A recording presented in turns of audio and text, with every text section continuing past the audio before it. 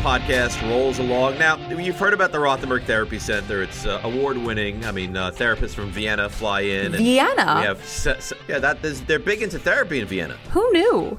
Yeah, no, I think that's something that's very, very well known. Sausages and therapy. Sausages and therapy. Isn't Freud from Vienna? That's a great question. I don't know. Yeah, I think Sigmund is in fact from Vienna. So, Can I lie on the couch for a minute with you as we start the fantasy segment here? Very much so. Let's dive into it.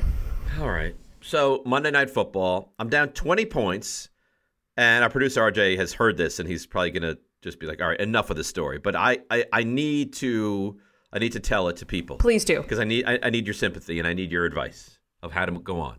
So I'm down 20 points. I have 3 guys. My opponent, none. Yeah. My 3 guys: Terry McLaurin, okay, borderline star receiver, right? I have Travis Kelce, but I pick up Logan Thomas, who's a legitimate tight end and is making his return this week. And the third guy I have, starting running back on the Seahawks, Alex Collins. There you go. So I need 20 points. I have 3 guys. Yeah. Okay? You'd think that would be doable. Alex Collins stinks. Yep. He stinks. He's another one that if he wants to come and lie on the couch at the Rothenberg Family Therapy Center, no. He's out. Not welcome on the couch. McLaurin, quiet, not a great game. But you know what? My team, because 20 points not very much, my team, they cobbled together and a catch here and a run here and a catch here, and I'm down 0.3. 0.3? 0.3. 135.3 to 135 on the final Washington drive. Oh. I don't know how closely you paid attention to the game and to the drive, but 4th down at the 4, Washington throws a little pass over the middle. Logan Thomas got it. Touchdown, lying in bed, late night, turn to my wife. That's right, baby. That's a win. Give me some skin. We high-fived in bed as Logan Thomas scores the touchdown. Great. Wait a moment. Let's replay this. Let's review this. Mm-hmm. Did it hit the turf? Did it not hit the turf? Oh, it did. No touchdown. Last drive. Alex Collins not even in the game. I lose a much-needed victory, 135.3 to 135. Dave, I'm so sorry you're dealing with that. Oh. I think that maybe we can go over some pros and cons and put together a game plan for success in the future for when. Do you like my therapy voice? Like, at least I'm responding back with like an unbiased, like sympathetic voice. I feel like if it were like you in that situation, like you would just like make fun of them. Don't turn the attention. No, I understand that people have troubles and real ailments. You come to me with my mother. She never fed me as a child, that I would go days without eating. I'm here. I'm here for you. But if an Eagles fan walks into your office and is like, I don't know, I'm just being caused really great grief by what we're seeing from Jalen Hurts and Jalen Reagor, you would kick them out of your office or you would laugh in their face. No, I wouldn't. No, I think what I would do is I would say, lie on the couch, tell me. I would go through the entire hour. I'd make sure they paid me or I got my copayment, and then I would laugh. And then I would laugh. Yeah, absolutely. Sneaky. Well, a lot of fantasy owners are not laughing this week because there are a ton of running back injuries, Dave. There are a lot. So Dalvin Cook, I mean, I think to me, this is the most attractive one. Dalvin Cook, a separated shoulder, torn labrum as well, out at least 2 weeks. Run and get Alexander Mattison in any league that you're in. Run. That is the move. We've seen that when Cook has been out for maybe a game, but this, I mean, there's no other option. That is the guy. 100%. And their offense is good in spite of where the quarterback lines up. And he's going to get 20-ish carries a game. And like, I think 80 yards, a touchdown, 3 catches is a very reasonable line. If that is available on your waiver wire, scoop it up immediately. Yeah, immediately.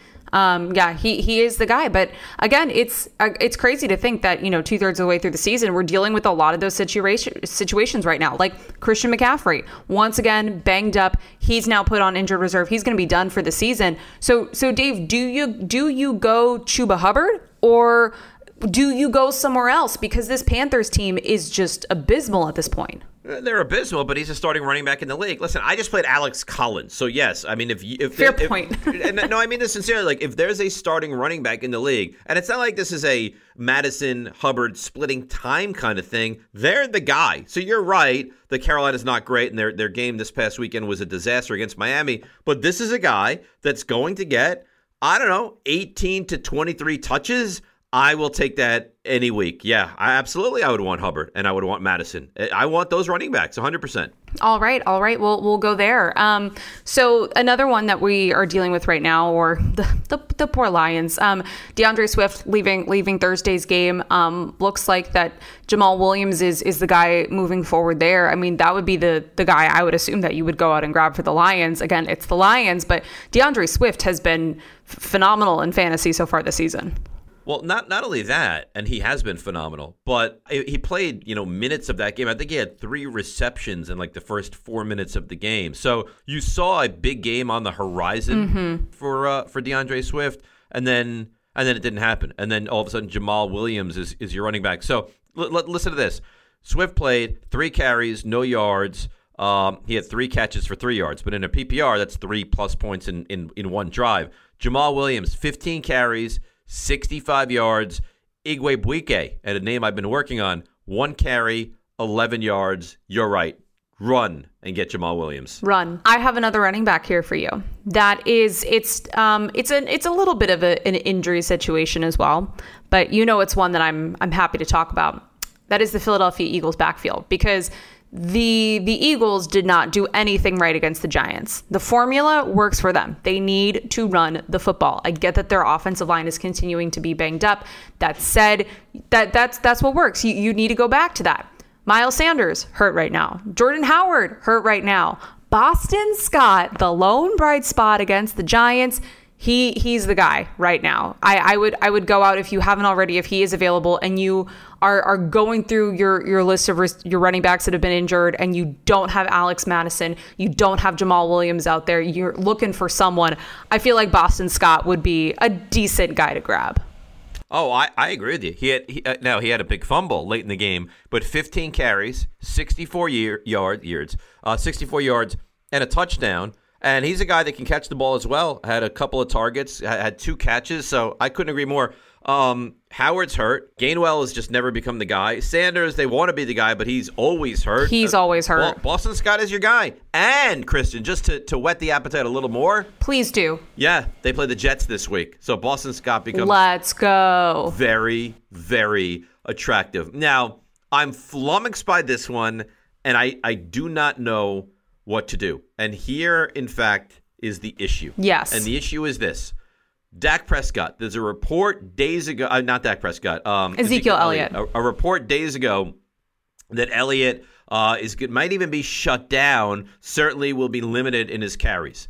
And then Jerry Jones comes out on Tuesday of this week 13 and says, expect a huge game from Ezekiel Elliott on Thursday night. We are going to feed him the ball continuously. I'm confused, and I'm not exactly sure what you want to do here. Yeah, I'm confused as well. I feel like Jerry always throws out those little nuggets, and it creates such a media storm around it. But again, I don't know how true those kind of claims actually end up being come Sunday, or in this case, come Thursday. I think the other question mark that I have going into this is knowing that Mike McCarthy is on the COVID list, knowing that he's not going to be out there. I'm really interested to see if Kellen Moore, their offensive coordinator, starts taking any liberties, if he starts to, kind of put together a little bit of a different game plan, something that we haven't seen before. That said, you feel like you need to instill something into Zeke right now, especially going up against a team like the Saints that the Cowboys should beat handedly. I'd be interested to see from that side of things, but I mean, is this the Tony Pollard game then? Has Jerry Jones, as I kind of talk through this stream of consciousness, has Jerry Jones just jinxed it and it's going to be the Tony Pollard game?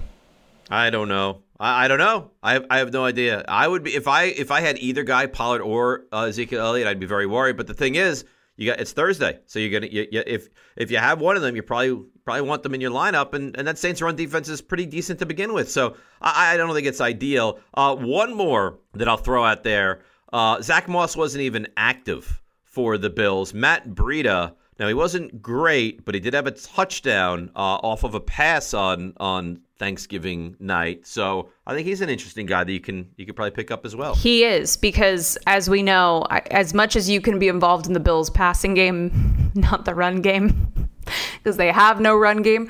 If you have a running back for the Bills like Breida, who's able to catch as well, that's a smart pickup for sure. Yeah, and I have one more, but it's not exactly a household name. So is there anybody else that you... No, I'm excited for you to reach into your Mary Poppins bag of tricks and pull something out.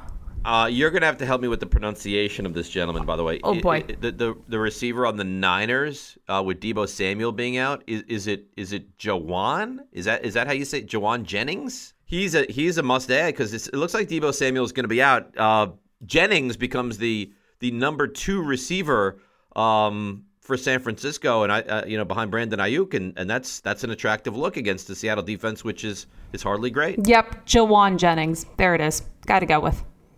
Yeah. So he scored a touchdown this past week against Minnesota. Now he's going to get a lot more playing time with Samuel out. So I think he's a somewhat attractive wide receiver if you're in a deep league. Yes, 1,000%. So, anybody else, or have we come to the end of our fantasy help and advice here? You know what, Dave? I think we've come to the end right now because I, for one, am very excited to dive into our pick segment. Oh, yeah. That'll be the end of the podcast this week. We'll join you later in the week. Thank you for listening. No. And that's the end of our pick segment for Dave Kristen Rogers. Stop it. Let's get into it. All right, here we go. If you're not going to do it, I'll say it's time for a pick segment. Why don't you take... Yeah. With that, Dave, Let's turn it over to our esteemed producer, RJ Santillo, with the very latest on our weekly pick segment. Darn it, I just flummoxed it. Our weekly pick segment. No. Keep going. RJ, what are the standings? Not so easy, is it? Mm-hmm. Gah. That's good teamwork there. I appreciate what you both did. And the reason that Dave, who normally intros this, is not doing so, he's rebelling, but we must go on with the standings. A 1-2 week, of which during the little break we just took, he told us how close he was to, in fact, having a good week. And as I look it over, Dave, you were pretty close. It's one of those betting weeks that goes sideways on you. You were 1-2 on the week, and on the season, you're 15-21, which is not awesome. Kristen goes 2-1. She has her first winning week since week 9, which is much needed at this point. And the Patriots have really engined Kristen's climb back to the top. And Kristen, as I look back here, you have taken the Patriots every single week since week 6, with the exception of week 10. And I made a mistake by not taking them that week. And every single one of those weeks since week 6 you have taken them, you have won. And as a result, that helps you to a 2-1 week. You are 16-19-1 on the season. You're 1 up in the win column. But thanks to that tie, you are a game and a half up in total. So that's where we are. I mean, with all that going on and waxing poetic and all that stuff, the brass taxes is she has a 1.5 game lead on me heading into week 13, correct? Yes. Okay. All right. Now, you mentioned that game. I know it's not till next Monday, December the 6th, amazingly enough.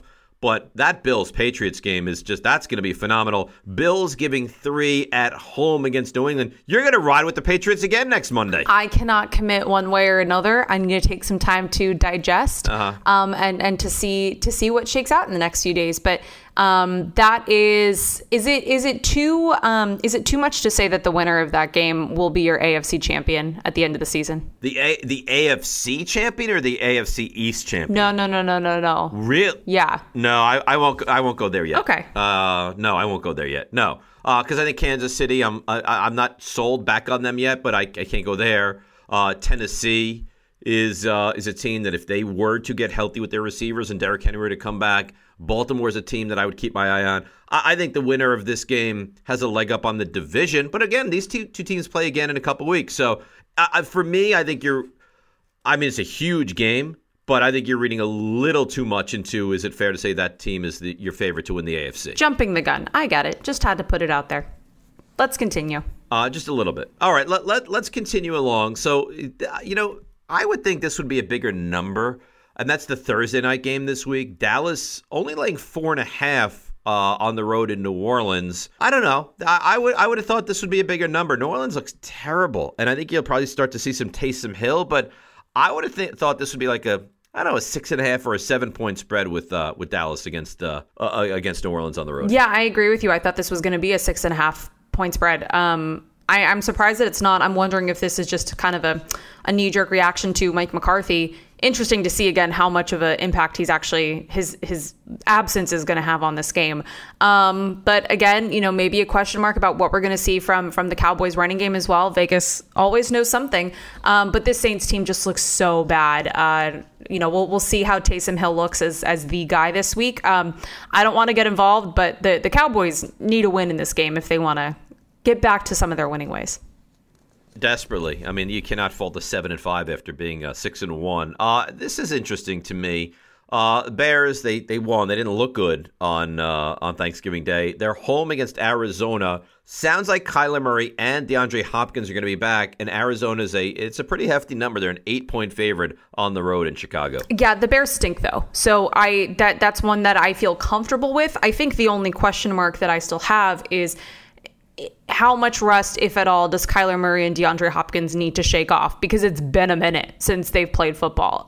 It's been a minute since they've been on the field. Obviously, the bye week helps when you're able to rest up the entire team. But I can easily see the Cardinals covering that. But just curious to see how much rust those two need to shake off. There's some big spreads this week. You want me to rattle off some of these big numbers? Let's walk through them. Indianapolis on the road in Houston, they're giving 9. Yep. Which is not outrageous by any stretch, seeing what Houston is, and you got to figure that Indy's just going to. I mean, if the Jets could run the football down the throats of Houston, I imagine Indy will as well. Tampa's giving 11 on the road in Atlanta, which is another big number, and the Rams are home to Jacksonville, and the number is 13. So and Kansas City's giving 10. This feels like a big number to me as well. Kansas City giving 10 at home to Denver. Yeah, I would say that the Rams Jacksonville line and the Kansas City Denver line are the two that are maybe, I think, the richest for my taste in this case. I mean, the Broncos are only a game back of the Chiefs in the AFC West. I stand by the fact that I think the AFC West has been very cannibalistic to this point of the season. I'm interested that game is going to be so much fun to watch on Sunday night because I mean, there's a chance for first place in the division on the line. Really interested to see what which Broncos team essentially shows up there. I think it's going to be closer than 10 points for sure. And then as we go back to, Jacksonville, who knows what we're going to see in this case, because while the Rams do need a win, I'm interested to see if they can cover that number, if this is going to be a 2-touchdown game. Yeah, Buffalo would cover the number against a lousy team. We'll see if the Rams are able to. Yeah. And there's one more that kind of jumped off the page to me, and that is it's a big game. Washington at the Raiders. Both teams have feels like they've righted the ship a little bit. Raiders giving 2.5 to Washington. This feels like this should be Washington, but as we just saw, this should be the Raiders, but as we just saw from Washington, I mean, they know how to keep those games, They know what to do in those final moments. Again, it is that enigma of the season if we don't know who's a fraud, who's not. Very interesting to see what Washington's going to do in this game. Because again, the Raiders, if they want to keep up in the AFC West, they're going to need a win over Washington. And then one more for me, and that's Cincinnati and the Chargers. Cincinnati, they got hammered a couple weeks ago by Cleveland, and they've come out and they've gotten a couple of big time wins. They beat Baltimore. They beat. Who did they beat this past week? I can't even remember. But regardless of that, now they have the Chargers at home. Oh, they beat the Steelers. They hammered them. They have the Chargers at home. Cincinnati's giving 3 at home against L.A. And L.A. is another team that I just kind of can't figure out. Yeah, I desperately want this to be a close, competitive game. But if the same Chargers team that played last Sunday just shows up again this week, I don't think so. Especially if it's the same Bengals team that just throttled the Steelers. The Chargers need to be competitive in these games. I have a bad feeling they're not going to be. So I would like the Bengals -3 in this. I'm not committing obviously one way or another right now, but after what we just saw, I like the Bengals. Well, that's it for me. Is there anything that you have, or we'll pick this up later in the week? No, I think we should pick this up later in the week because I need to mull. I need to digest. I need to spend some time on my own therapy couch figuring out what I'm going to do and hopefully get another game over you. Yeah, well, I don't like that, but if you need any help via the therapy, my office is always open, and you can, at a minimum, always leave detailed voicemail. So that's it for the NFL Edge podcast. She is Kristen Rogers. I am the therapist, Dave Rothenberg. And this, as always, has been another edition of the NFL Edge podcast.